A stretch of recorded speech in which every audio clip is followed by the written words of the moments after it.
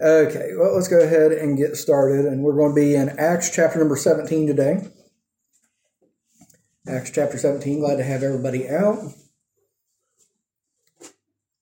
While you're finding your place, let's go ahead and we'll go to the Lord in prayer. And we'll dive into our study here. Dear Lord, we come to you today. Thank you for your blessings. And we thank you, Lord, for the day that you've given us. Lord, we thank you for everyone who's gathered out today and for our time in fellowship already, Lord. And we thank you so much for your word. We just ask your blessings on our service as we dive into your word and discuss it and study it, Lord. And I just pray, Lord, that you would help me in my thoughts, Lord. Just help me to say the things that are helpful and accurate, Lord. And I just pray, ask you to be with each person here, that they would glean from the service exactly what they need for their lives, Lord, that it would encourage them, it would grow them, it would increase their faith and their dependence on you, Lord. I pray that you be with those who aren't able to be with us due to work and different things. Be with those who are still on their way out, Lord, that you watch over them as they come out. And Lord, we just thank you so much for all that you do. And all these things we pray in Jesus' name. And amen. Okay, so Acts chapter 17, and what we were looking at last week, Paul had gotten, I was going to say thrown out of Philippi, but he didn't actually get thrown out. He had been beaten and he had been jailed in Philippi contrary to the law. And so whenever they found out he was a Roman citizen, they were treating him much nicer after that. And so they asked him to leave. And so he left Philippi and went on his way, and he came to Thessalonica. And these are all places that are in Greece. So Paul is just starting off getting the gospel into Europe. Okay?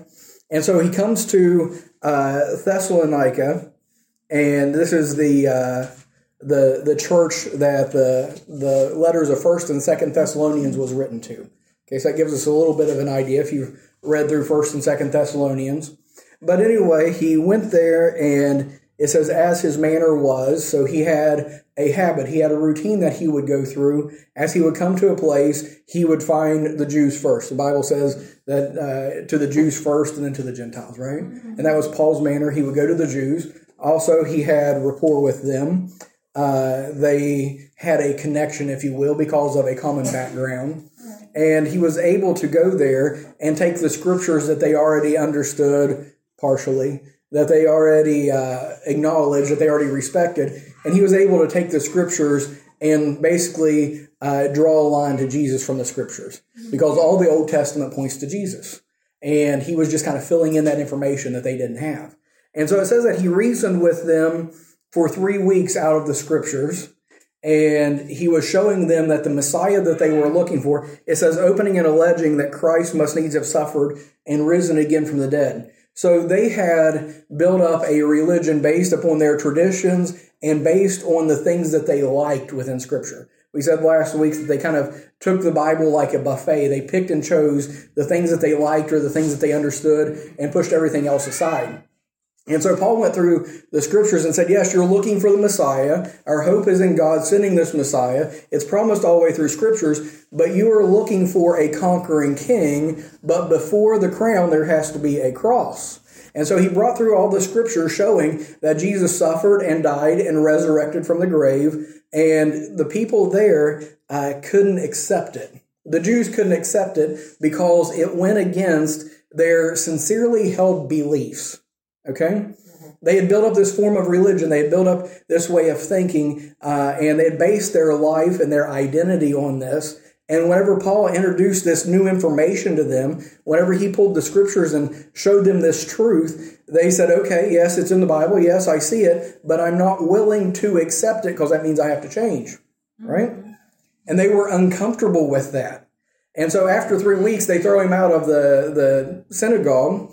And he continues to meet with those who will meet with him. He continues to talk and to disciple those who have believed. But as more and more people are leaving the synagogue, and as Paul is getting more popular, these people who have rejected the gospel gets more and more angry. They get more and more upset. And finally, they get to the place where they are ready to run him out of town. They hire lewd fellows of the baser sort. They get the rabble of the community together and say, start a riot, blame it on Paul so we can get Paul killed. Right. Okay, that was their plan. And so the riot comes about. They storm the house of Jason where Paul was staying, and Paul was already hiding. In the short amount of time he's been there, he has made friends and family, right? And they ended up sending him away secretly by night.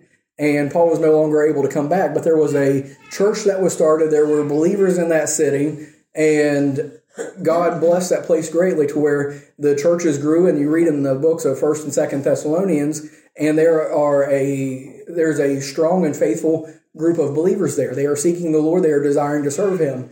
And so that time that Paul spent there was very fruitful, but there was still struggles and there were still difficulties that he faced there.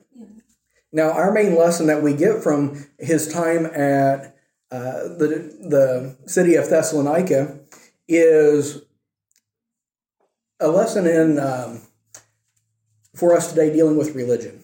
Okay, there are still people who are very religious today. There are people that are extremely passionate about their beliefs. There are people that are convinced about their beliefs, but a lot of times they don't have any truth, any evidence, anything to back up those beliefs. And so they are tying their identity to it. They are emotionally invested in it. And if you come to them and challenge those beliefs, they are going to react in anger. They're going to react in even sometimes violence, right? And so that gives us a little bit of instruction as we are dealing with people, just relating to people that we work around, that we live around, that are family or friends and different things, is we have to understand that some people have these beliefs as part of their identity. They have these beliefs that they have emotionally invested in, that they have tied themselves to, but they can't defend their beliefs. Okay? And whenever someone can't defend their beliefs, they become defensive. Right? And so we turn that around to ourselves because we believe some things. We tie our identity into things. We can become, or we should actually, I believe, be emotionally invested in what we believe, right? But we need to know why we believe what we do. We need to be able to defend what we believe. We need to know the reason for the hope that lies within us, right? Because whenever you can defend what you believe, whenever you have reasons for what you believe, good, solid, biblical reasons, and can back it up, and you know what you believe, then you don't have to become defensive. Okay? So for us as Christians, when we know what we believe, why we believe it, and we are secure. And I think that's one of the differences here. These people were insecure in their belief. They didn't have anything to ground them to firm that up for them to know. And whenever Paul came preaching truth and showing them in Scripture, they're like, whoa, this is eating away the very foundations of what we believe. And they panicked, right? And so we need to know so that whenever people come to us with differing beliefs, whenever people come to us with differing religions, that we're not shaken, that we're not panicked, that it doesn't erode our foundation, because our foundation is built on Christ, is built on truth, and we know what we believe, we know why we believe it. Okay? So if you can't defend it, whenever you're confronted, you will become defensive. Okay? But whenever you are resting securely in the truth of God's Word, it doesn't matter what others say. It doesn't matter the arguments that they present. It doesn't matter these other things. You can rest securely and you can remain calm, right? You can converse with them. You can reason with them without losing your mind. Okay? I was actually talking to Lydia this week, and I was so proud of her because, she's been working every Tuesday at the charity shop, and there's a lady that comes in and works with her that's, I think, 33, and she's Muslim. And she has been trying to talk Lydia for two things: not allow your parents to have any say over what you do or want to do, and keeps telling her not to follow God, but to follow her heart. And I was so proud of Lydia because she's like, Mom, I just took this Bible verse out and showed her that your heart is desperately wicked, and all kinds of stuff, and stuff about my parents and all kinds of things. And she said, Mom, she couldn't say anything to me, and she said, then I was talking to her about several other things, and I gave her Bible for it, and she was just like, let's change the subject. And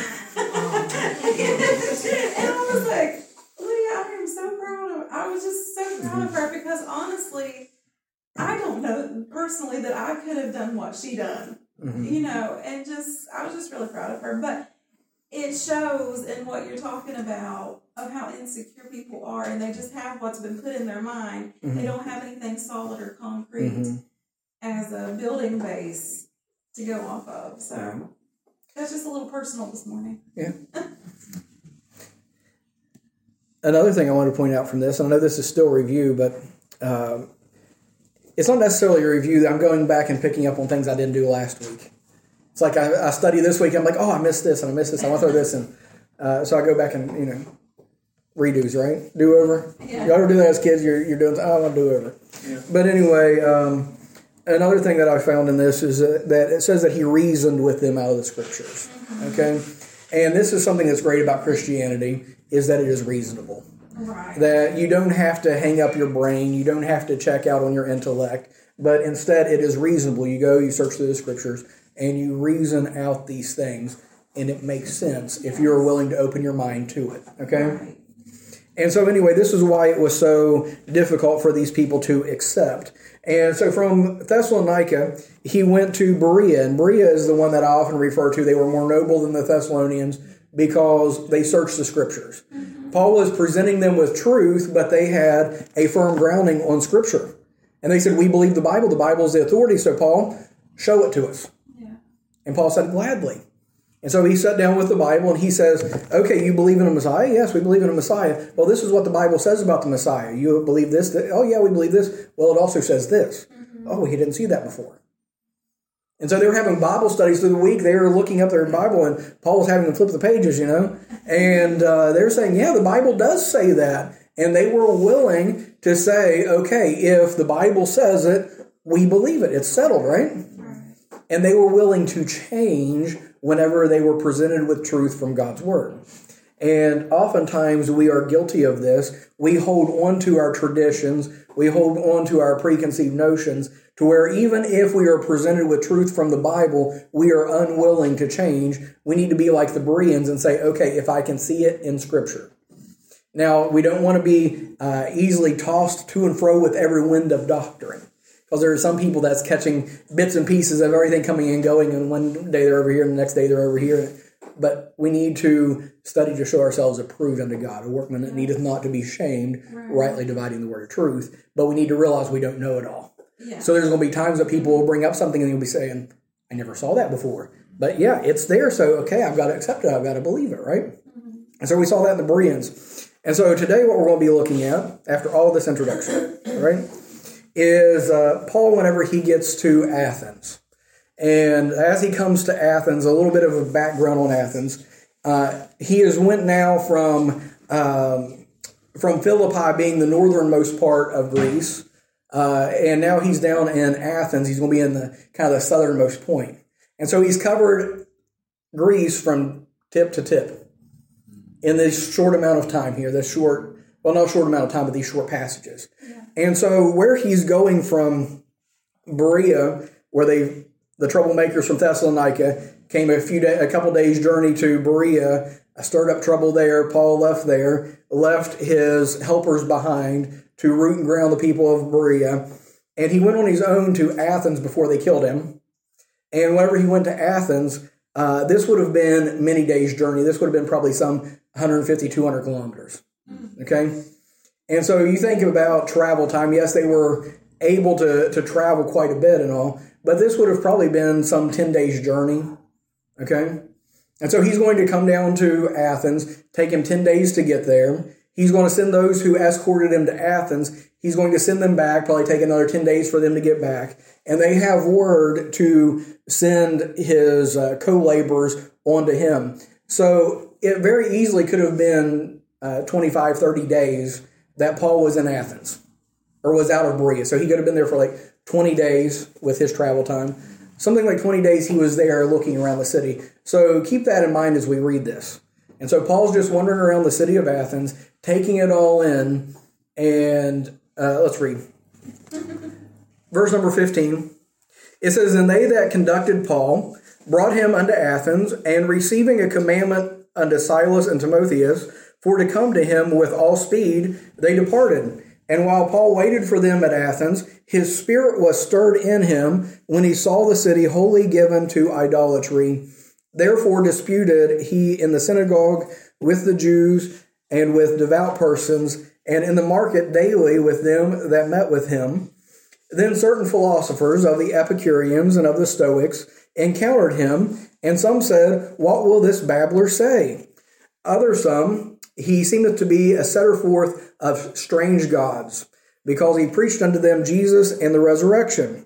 And they took him and brought him unto Areopagus, saying, May we know this new doctrine whereof thou speakest? For thou bringest certain strange things to our ears. We would know therefore what these things mean. For all the Athenians and strangers which were there spent their time in nothing else, but either to tell or to hear some new thing. So we'll stop there for right now. Paul's getting ready to preach the sermon on Mars Hill. We're familiar with that, I think. But anyway, as he comes to Athens, he's spending this time, a couple weeks at least, roaming around the city, taking it all in. And it says that his spirit, was stirred in him whenever he saw the city wholly given to idolatry. Okay, a little bit about Athens. It was a cultural center. Okay, it was part of the Roman Empire, but whenever Rome conquered Greece, they revered, I guess, or respected Athens so much for all of its contributions to art, to literature, to philosophy, to all of learning, all these different things, that they didn't conquer Athens. They allowed Athens to remain independent as an ally with Rome. Okay? So Athens kept its culture, it kept its government, and it still existed as its own entity, if you will, within the Roman Empire. Okay? And so whenever Paul came here, he was surrounded by all things Greek. And he was raised up a Hellenist Jew. He was able to speak Greek. He was familiar with the Greek history, the Greek way of life and everything, even being a Jew. And so as he wandered around, he is seeing temples to all sorts of different idols, all different kind of gods. If you study Greek mythology, you got Zeus and all those. Is that Greek or Roman? That's Greek, yeah. So you got Zeus and all these different ones, and they had all these sorts of gods. One of the historians at the time wrote that in Athens, you were more likely to meet a god than a man. That was how totally given to idolatry it was. There were statues, there were idols carved and set up everywhere around town. And so it was a place of rank idolatry, total paganism, but it wasn't barbarian in nature. They were extremely refined. They were extremely sophisticated. They believed themselves to be the top tier of humanity, that they were better than everyone else. That you had the Greeks and then you had the barbarians. Okay, that's how they elevated themselves, that they were all alike. They were all better than the people below them. And so the Greeks saw themselves as being at the top tier, everyone else below them. And so it was a cultural center, but it was also an academic center. Okay, it was the university town or the university city of the era. It was the home to philosophy. It was the home to mathematics. It was the home to all of these different courses of study that exist. And we have people like Plato and Aristotle and Pythagoras and Archimedes and Homer, and all these came out of Athens and out of Greece. And so much of our mathematics today, much of our philosophy today came out of Greece. Mm-hmm. And so that's what Paul was dealing with. And the reason I'm bringing all of these things out is that we live in a culture and we live in a time that would have been much like Athens. Okay? Where we live at, people believe that they are advanced. They believe that they have evolved to a higher plane. Many people will say that they have went past the place we no longer need God, that God is a principle that was something that was needed for the less developed people, but we have evolved past that. We are more developed today than what those people were then. And so there's the idea we are scholarly, we are well learned, we understand all of these great things, we are so advanced, and we no longer need God. Isn't that where we're at today? Yeah. And so it's presented, especially within universities and with academia today, as if it is an advanced position, that it is the intelligent, is the smart thing for you to get rid of religion, for you to get rid of God, and to depend upon self, to basically elevate humanity to being a place of God, right? Mm-hmm. And that's what Paul was dealing with here, and he was looking around. And it says that his spirit was stirred within him. He became upset. He became angry. as he was looking at this situation, he wasn't angry at the people, he was angry at their condition. Right. He was angry that the devil was getting an advantage over them, that he was using their intellect and their advances and all these things to elevate their pride and push God aside, right? We can find really within this the very same thing that Satan began long, long ago whenever he says, I will be as God. Mm-hmm. He says, I'm going to advance myself. I'm going to place myself up here to where I no longer need him. Is that not where we are as a society today? Mm-hmm. And so we're going to find several parallels as Paul is dealing with these people to much of what we're dealing with in society. Okay? One thing that I do want to bring out, just this idea of him being stirred, we come to verse number 17. He says, he disputed in the synagogue with the Jews and with the devout persons and in the marketplace daily with those that met with him. We find that there was a population of Jews that were in Athens, that there was a synagogue that was there, but it seems as if the Jews that were in Athens were satisfied with meeting in their synagogue. They would have considered all of the idolatry around them and all of the Athenian way of life to be perverse and for it to be wicked and all these things. And so they would have retreated into their synagogue. They would have said, okay, they're wicked. We're going to serve God. We're going to be here in our synagogue. And if any of them want to come in, that's okay. But we're going to keep our distance from them. Okay? They had gotten used to all the idolatry around them. They had gotten used to the wicked way of life, and they just kind of hold themselves up in their synagogue. Yeah. And Paul was burdened by this, and he went into the synagogue, and he began reasoning with them like he always did. And the reason I bring this out is I find that there is a risk for us as Christians to become complacent. Oh, yeah. There's a risk for us as we live in this day and time. There's a risk for us to get used to the dark. Yeah, right. To see all this going on around us and say, they're not interested. They don't care. They are sinful and they are wicked and they want nothing to do with God. And so we will just hole up in our church and in our community and we will let them do their thing and we'll do our thing. We're available if you need us, but we're going to be over here.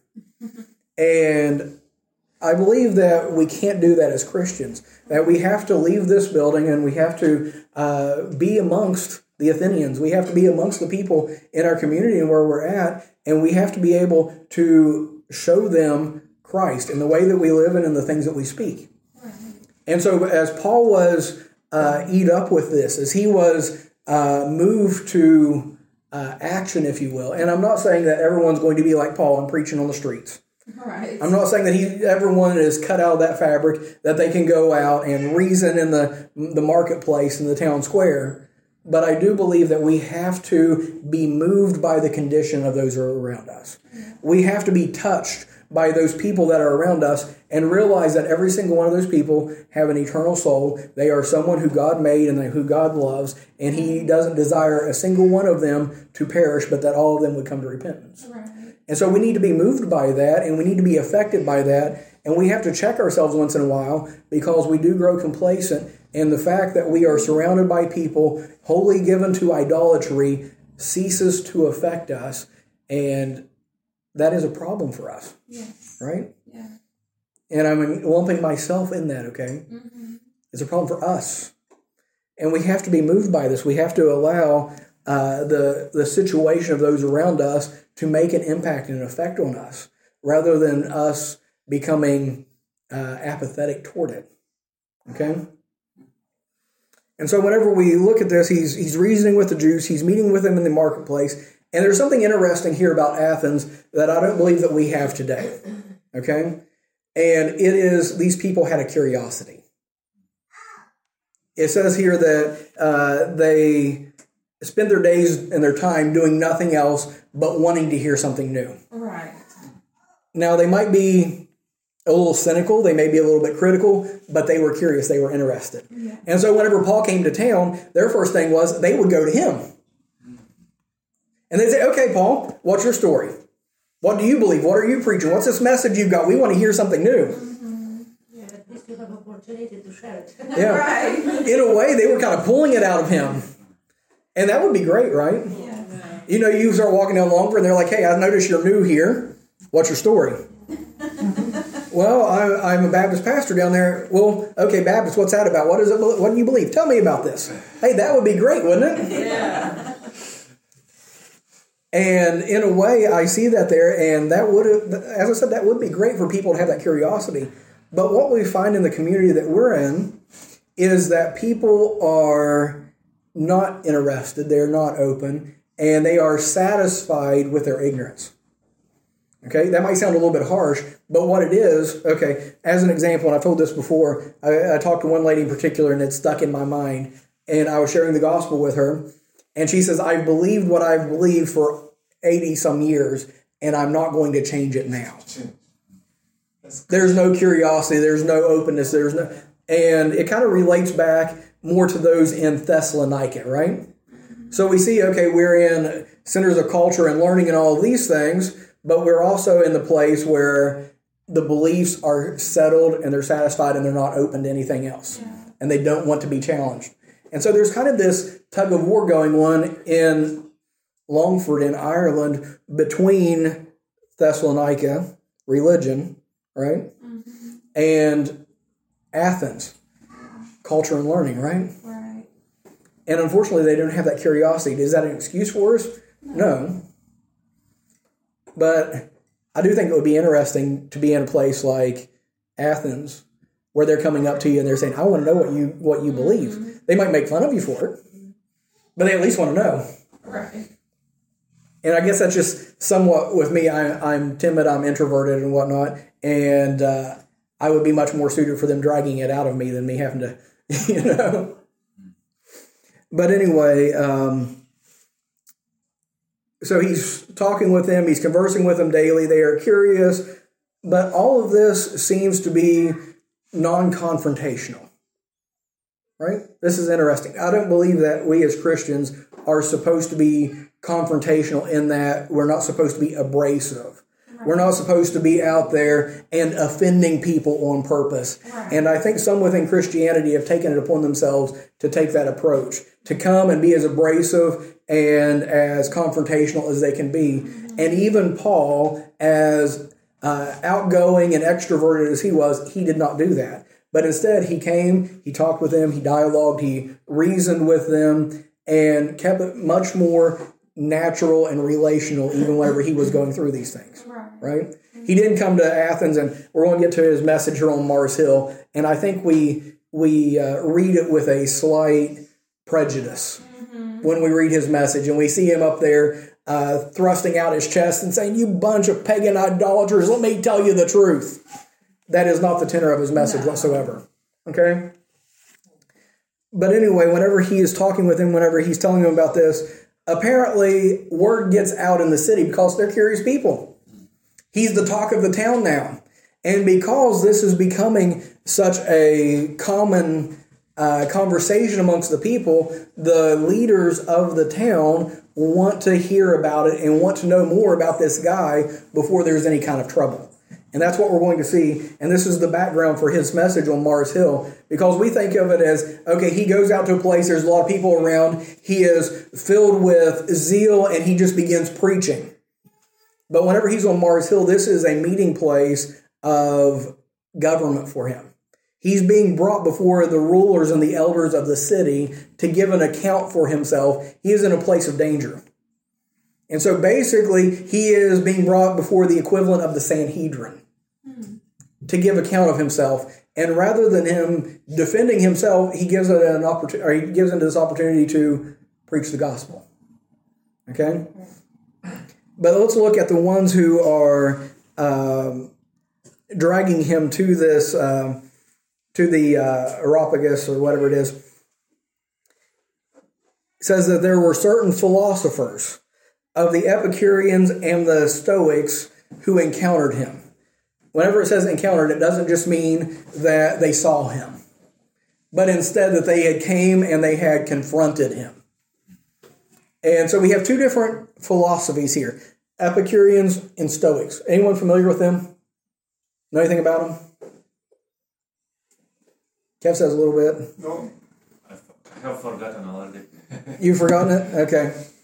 Okay, so the Epicureans, their basic philosophy They said there either is no God, or the gods that existed and made this world have lost interest in it and moved on anyway.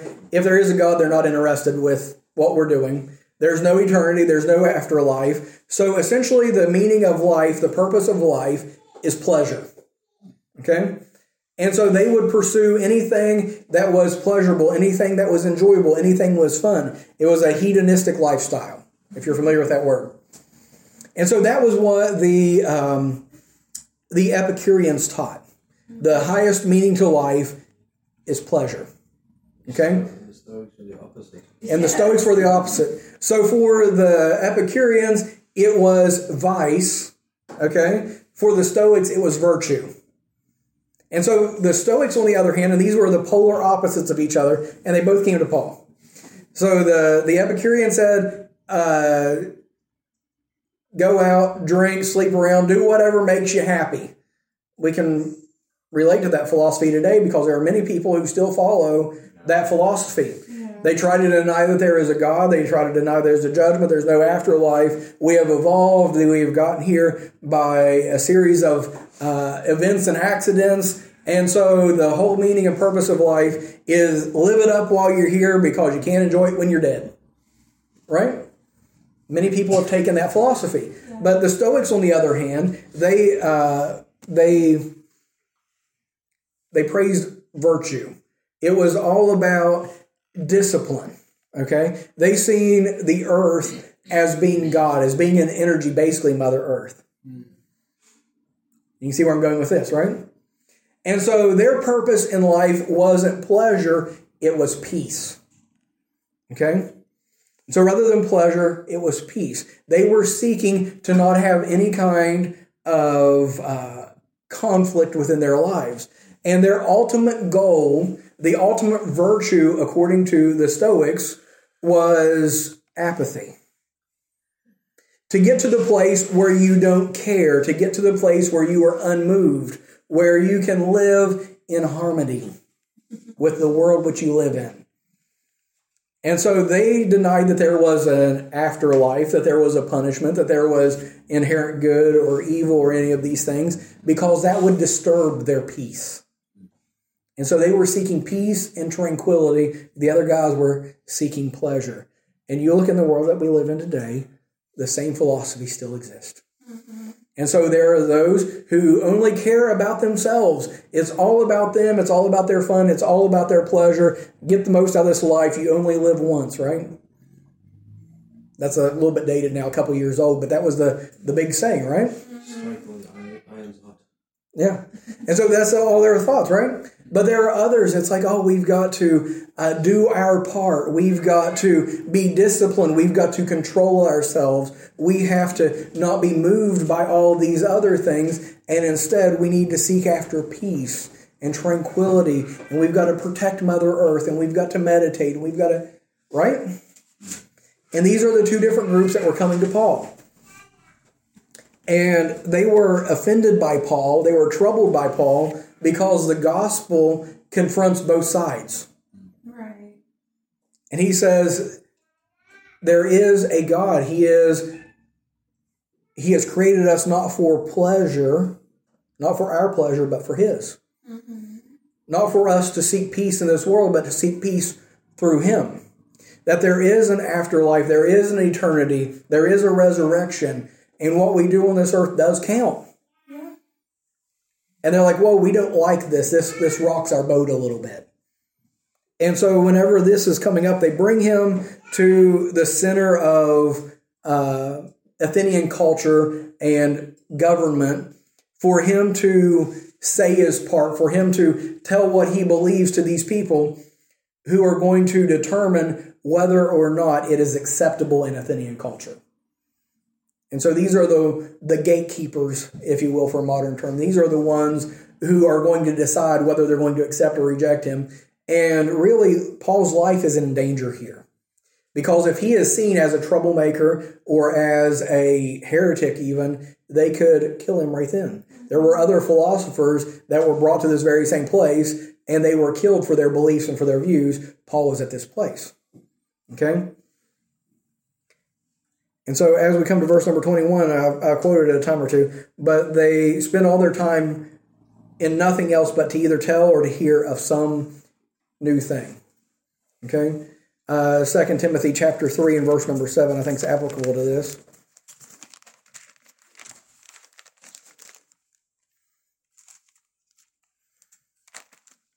Let's see, 2 Timothy 3 in verse number 7. It says, ever learning and never able to come to the knowledge of the truth. Professing themselves to become, or to be wise, they are become fools, I think it says in Romans chapter 1. And so we find that this is what the Athenians were about. Something interesting here, though, to show a bit of hypocrisy for them.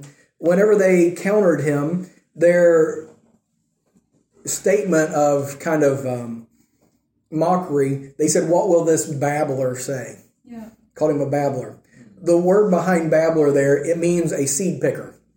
It's the idea of a bird going around and collecting a little bit here and a little bit here and a little bit here and a little bit here and a little bit here. And they're saying basically Paul is just going around and picking through all these different beliefs and making some kind of a belief system or a religion up. When in reality, they were the seed pickers. Right. They went about to do nothing but to hear or to learn some new thing. They were impressed by novelty. Okay? And so we come down to verse number 22. It says, then Paul stood in the midst of Mars Hill and said, ye men of Athens, I perceive that in all things ye are too superstitious. For I passed by and beheld your devotions. I found an altar with the inscription, to the unknown God, whom therefore ye ignorantly worship him, declare I unto you. God that made the world and all things therein, seeing that he is Lord of heaven and earth, dwelleth not in temples made with hands, neither is worshipped with men's hands as though he needed anything, seeing he giveth to all life and breath and all things. And he hath made of one blood all nations of men for to dwell on the face of the earth, and hath determined the times before appointed, and the bounds of their habitation, that they should seek the Lord, if haply they might feel after him, and find him, though he be not far from every one of us. For in him we live and move and have our being, as certain also of your own poets have said, for we are also his offspring. For as much then as we are the offspring of God, we ought not to think that the Godhead is like unto gold or silver or stone, or graven by man's device, graven by art and man's device. And the times of this ignorance God winked at, but now commandeth all men everywhere to repent, because he hath appointed a day in the which he will judge the world in righteousness by that man whom he hath ordained, whereof he hath given assurance unto all men, in that he hath raised him from the dead. And when they heard of the resurrection of the dead, some mocked, and others said, we will hear thee again of this matter. So Paul departed from among them. Howbeit certain men clave unto him, and believed, among the which was Dionysius the Areopagite, and a woman named Damaris, and others with them. Okay, so this is one of Paul's lesser successful evangelistic efforts. Okay?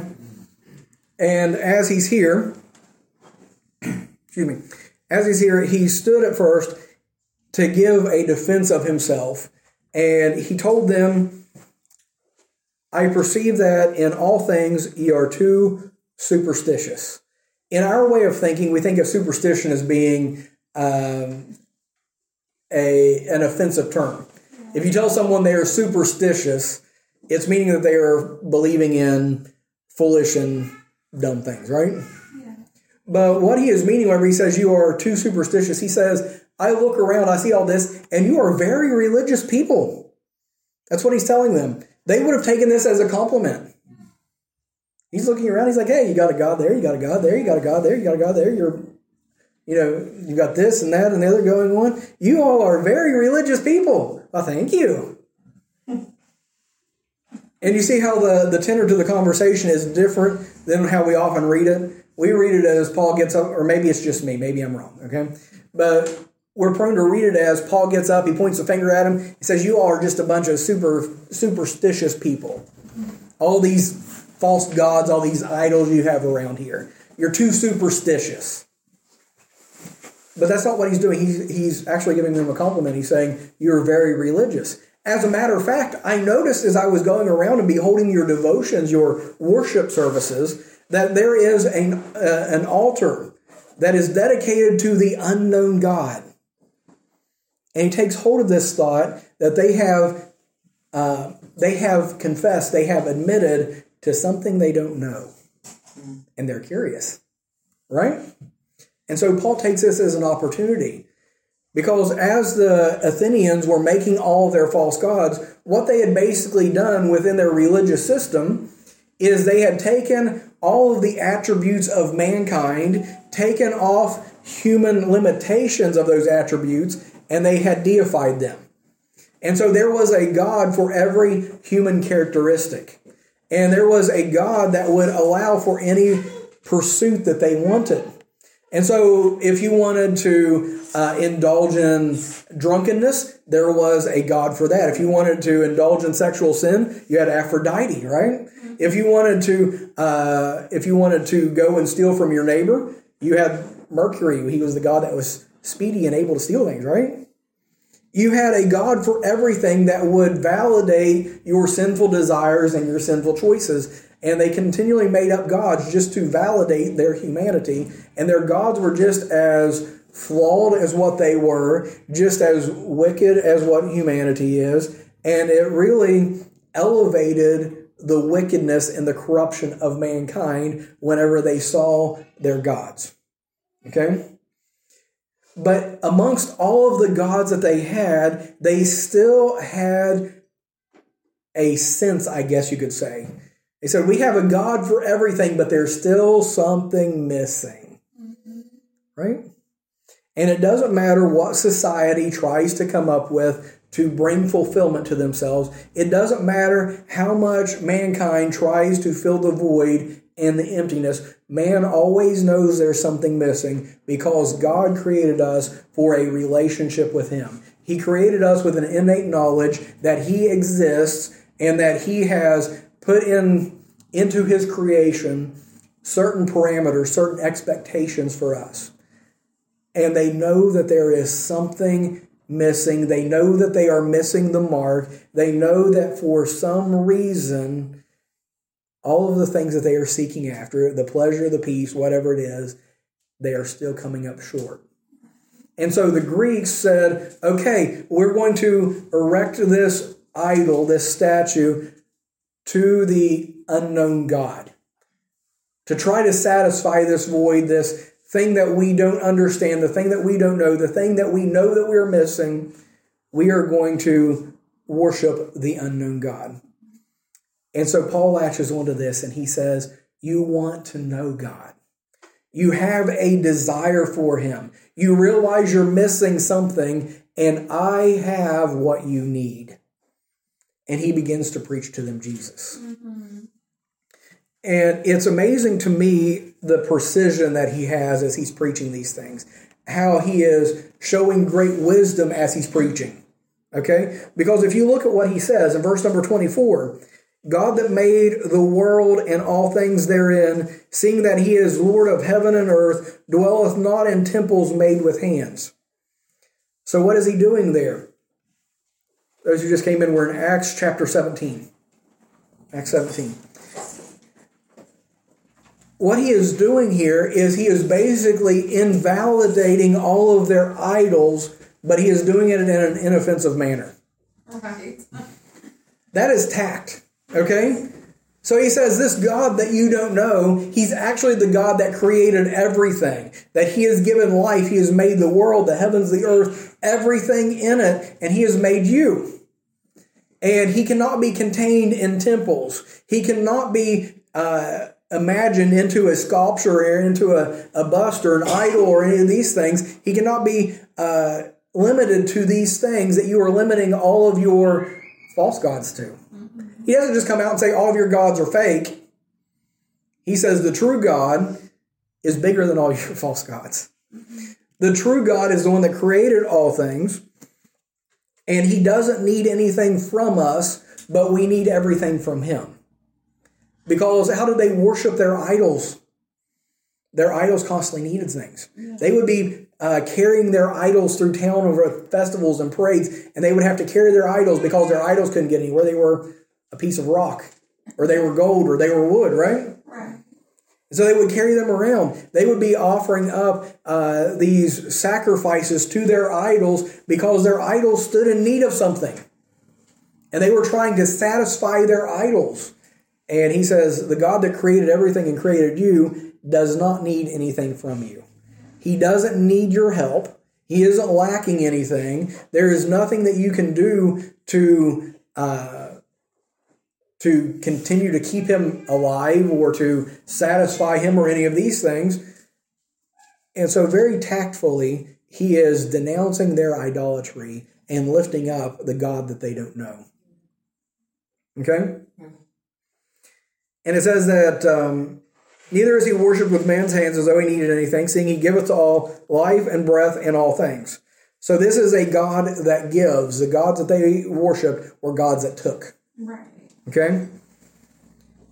Verse number 26, and he hath made of one blood all nations of men for to dwell on the face of the earth. So he created all mankind. There's not a God of the Greeks and of the Romans. And on top of that, we are all made of one blood, so the Greeks aren't advanced above the barbarians. There's not a tiered system that the Greeks are better than everyone else. He's saying we're all of one blood. Right. We all serve the same God. Right. We all are accountable to the same God. And all of your idolatry is basically fruitless. It's foolishness. But he says it without saying it. Mm-hmm. Yeah. It says that he's determined the times before appointed and the bounds of their habitations. So he's the one that peopled the earth. He's the one that determined where everyone was going to live and where their limitations were. And then verse 27, that they should seek after the Lord, if haply they might feel after him and find him, though he be not very far off, or not very far from every one of us.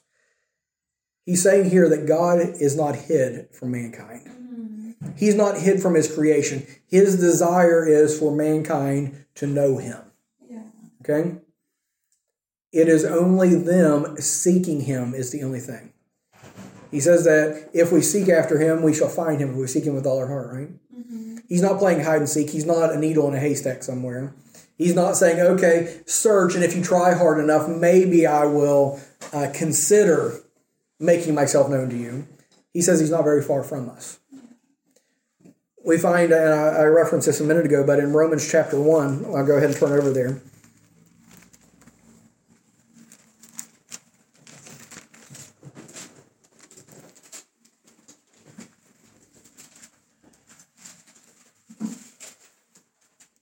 Verse number 19 of Romans 1 says, because that which may be known of God is manifest. Manifest means made known. That which may be known of God is manifest in them, for God hath shewed it unto them. For the invisible things of him from the creation of the world are clearly seen, being understood by the things that are made, even his eternal power and Godhead, so that they are without excuse.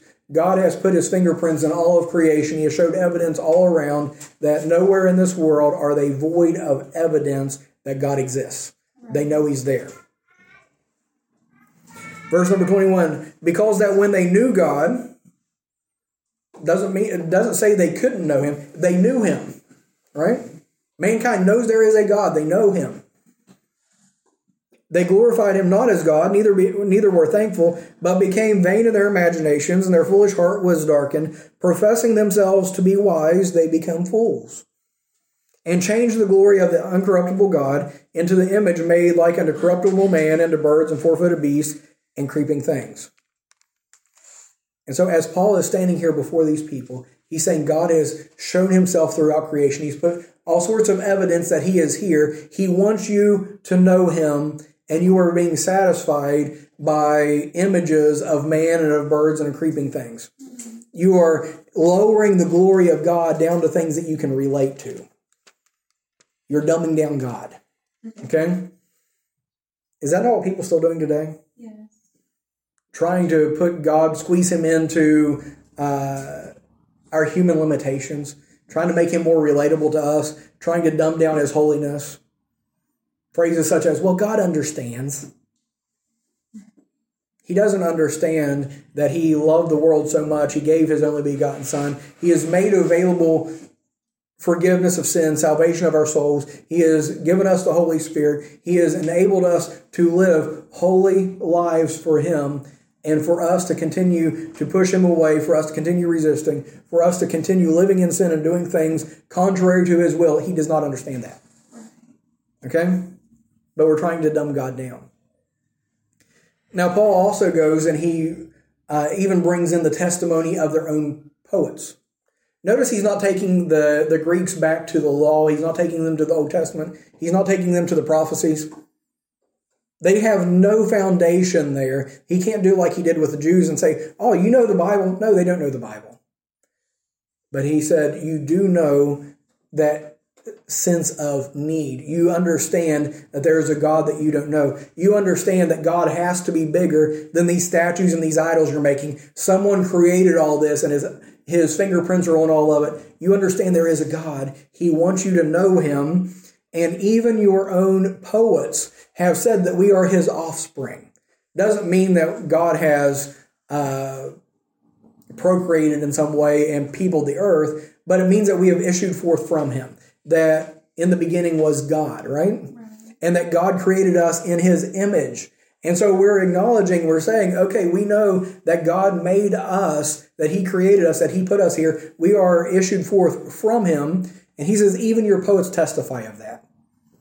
You didn't come by accident. You didn't climb out of a puddle of slime somewhere in millions of years ago. But there is a God that has created you. He has given you intelligence and intellect and morality and all of these things. And so we can't think, if we are created in the image of God, we can't think that God is some idol of stone or of gold, that he says at the end of verse number 29. Verse 30, it says, and the times of this ignorance. Now, a lot of people see the word ignorant and they are offended by that. I know my kids don't like to be called ignorant. Okay? But ignorant just means you don't know. There are many things that we are ignorant of. Our pride doesn't like that. But as he's talking to them, they start out with the unknown God.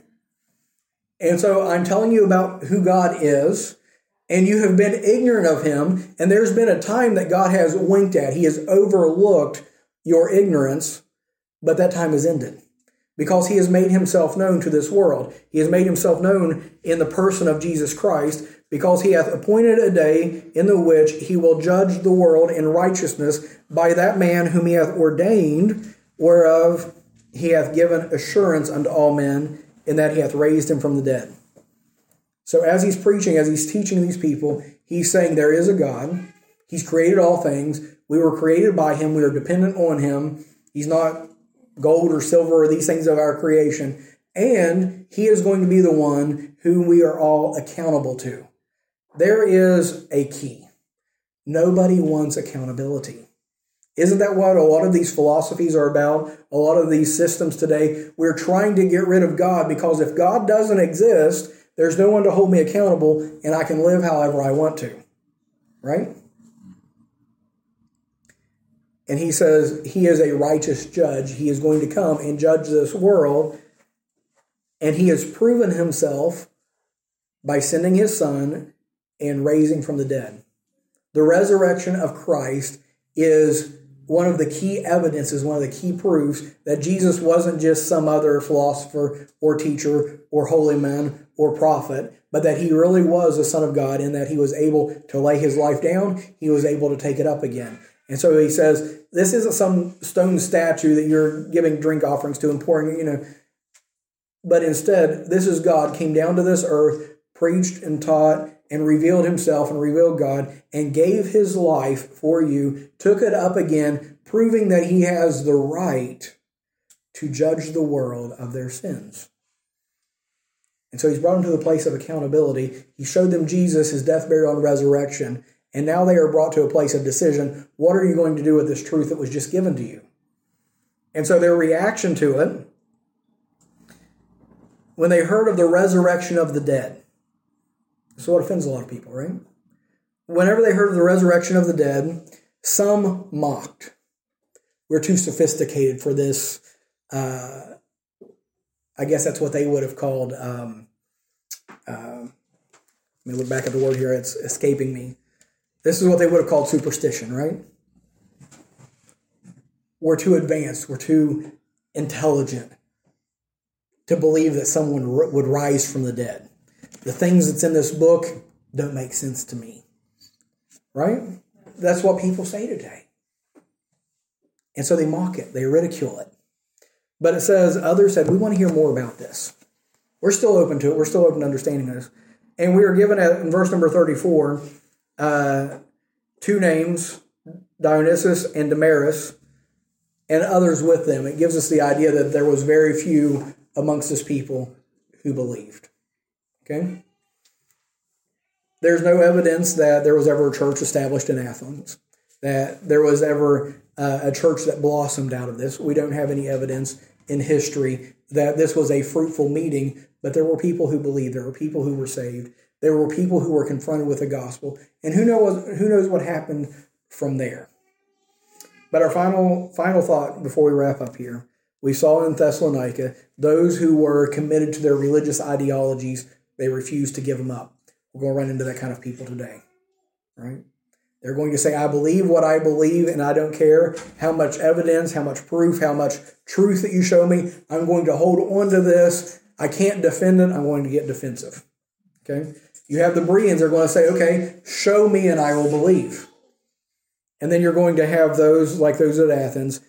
We are too intelligent. We're too advanced. We're too intellectual. We have our own philosophies. We have our own, and we don't have room for God. You'll run into all of these. And as Paul confronted all of these people, he reasoned with them. He shared the gospel with them. He had love and compassion for them. They didn't always have love and compassion for him. But he presented the gospel, and he left it up to God and the Holy Spirit to do a work in those people's lives. Some were saved. Many were not. And so for us today, we're going to run into all these different kinds of people. Our position as Christians, our job as Christians, live for Jesus. Be an example. Show the love of Christ. Share the gospel. And allow God to do what God does in their lives. We don't have to get upset. We don't have to get defensive. We give them the truth. It's up to them what they do with it. So has anyone got any questions or any comments, anything today?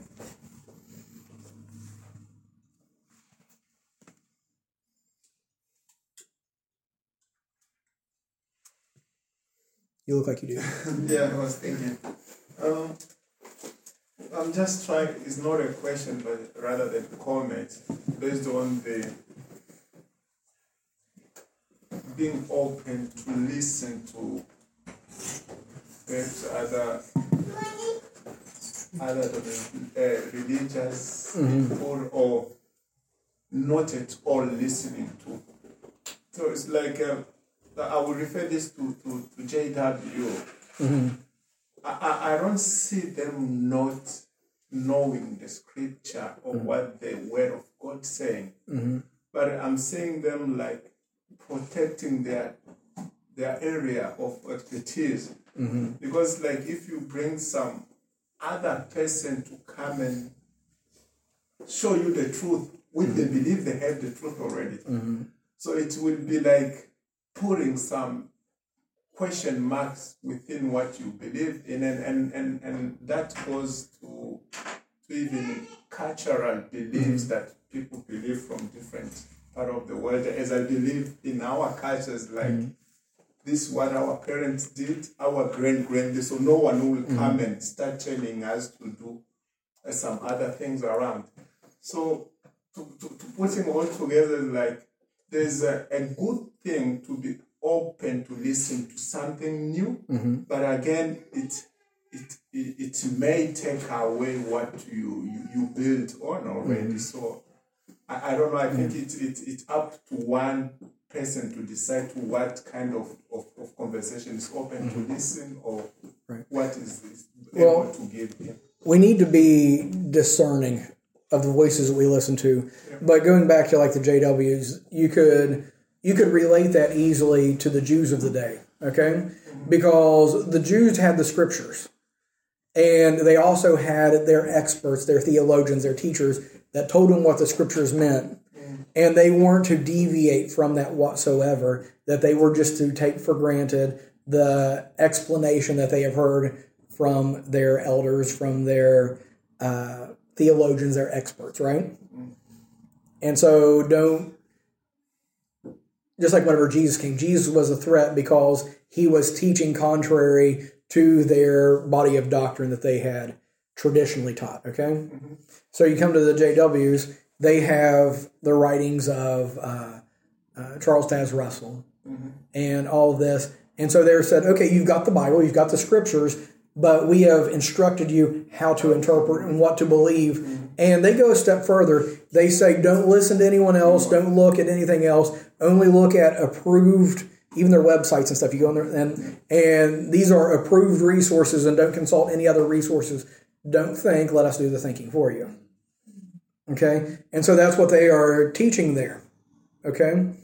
Because they can't defend it from Scripture unless you have somebody to teach you how to defend it from Scripture. It doesn't stand on its own, and so their authority is not the Scriptures, but is the Scriptures plus something.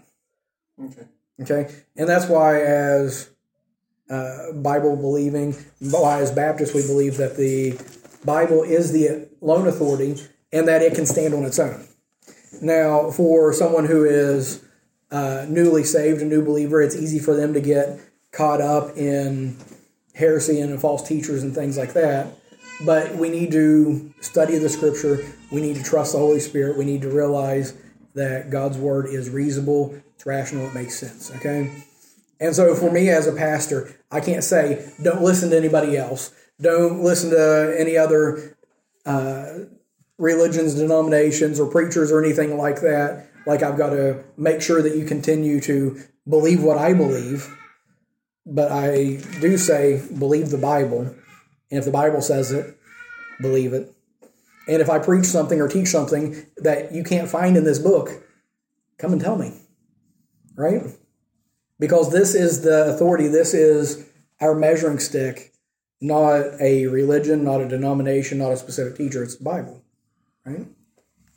And so whenever people are afraid, whenever they are, I guess the term that I used there a little while ago, whenever they get defensive about it, there's a problem somewhere. Right? So in other words, sorry to come in again. In other words, it's like most of doctrines, it builds on specifics of what the people should believe on. And they try to take away not you to listen to much that is not building on those specifics. Like you will go to Catholics. Okay, there's someone who knows. If you have any question, you have to go to them. They will tell you what is good or wrong on that. And maybe. Yeah, maybe. But that's the belief. Well, just talking from the reason I say maybe is I know I've talked with Mary in the past, and she said she's went to the priest with questions and looking for answers. He's like, no, I don't know. Don't worry about that. Don't worry about that. Just do this. Okay. Right, Mary? Yes. Okay. Okay. And so it's conformity that they're after. They're not after a relationship with God. They're not after people having a knowledge of Scripture and knowing what they believe. They're after conformity.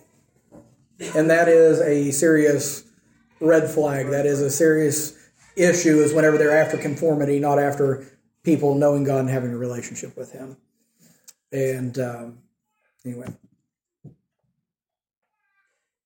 I was just thinking that the Jews that you mentioned there in the Athens, they likely had much more autonomy than we have nowadays. Because if they could just choose to ignore the world around, we cannot do that, I think, because we constantly feel on ourselves the effects of the sins, of the sinfulness of the society. Yeah, there are those that would like remove themselves, go off grid or go to a monastery type thing and say, okay, we're going to have our own compound and we're going to try to. Can't do that. Yeah, that would be very hard nowadays. Okay. Let's go ahead and go to the Lord in prayer, and we'll take a break. Dear Lord, we come to you today. Thank you for your blessings. Thank you for your word. We thank you for these examples that we have in Scripture. And Lord, it's amazing to me, Lord, at least, how some things never change, that the same things that Paul was dealing with back then we're still dealing with today.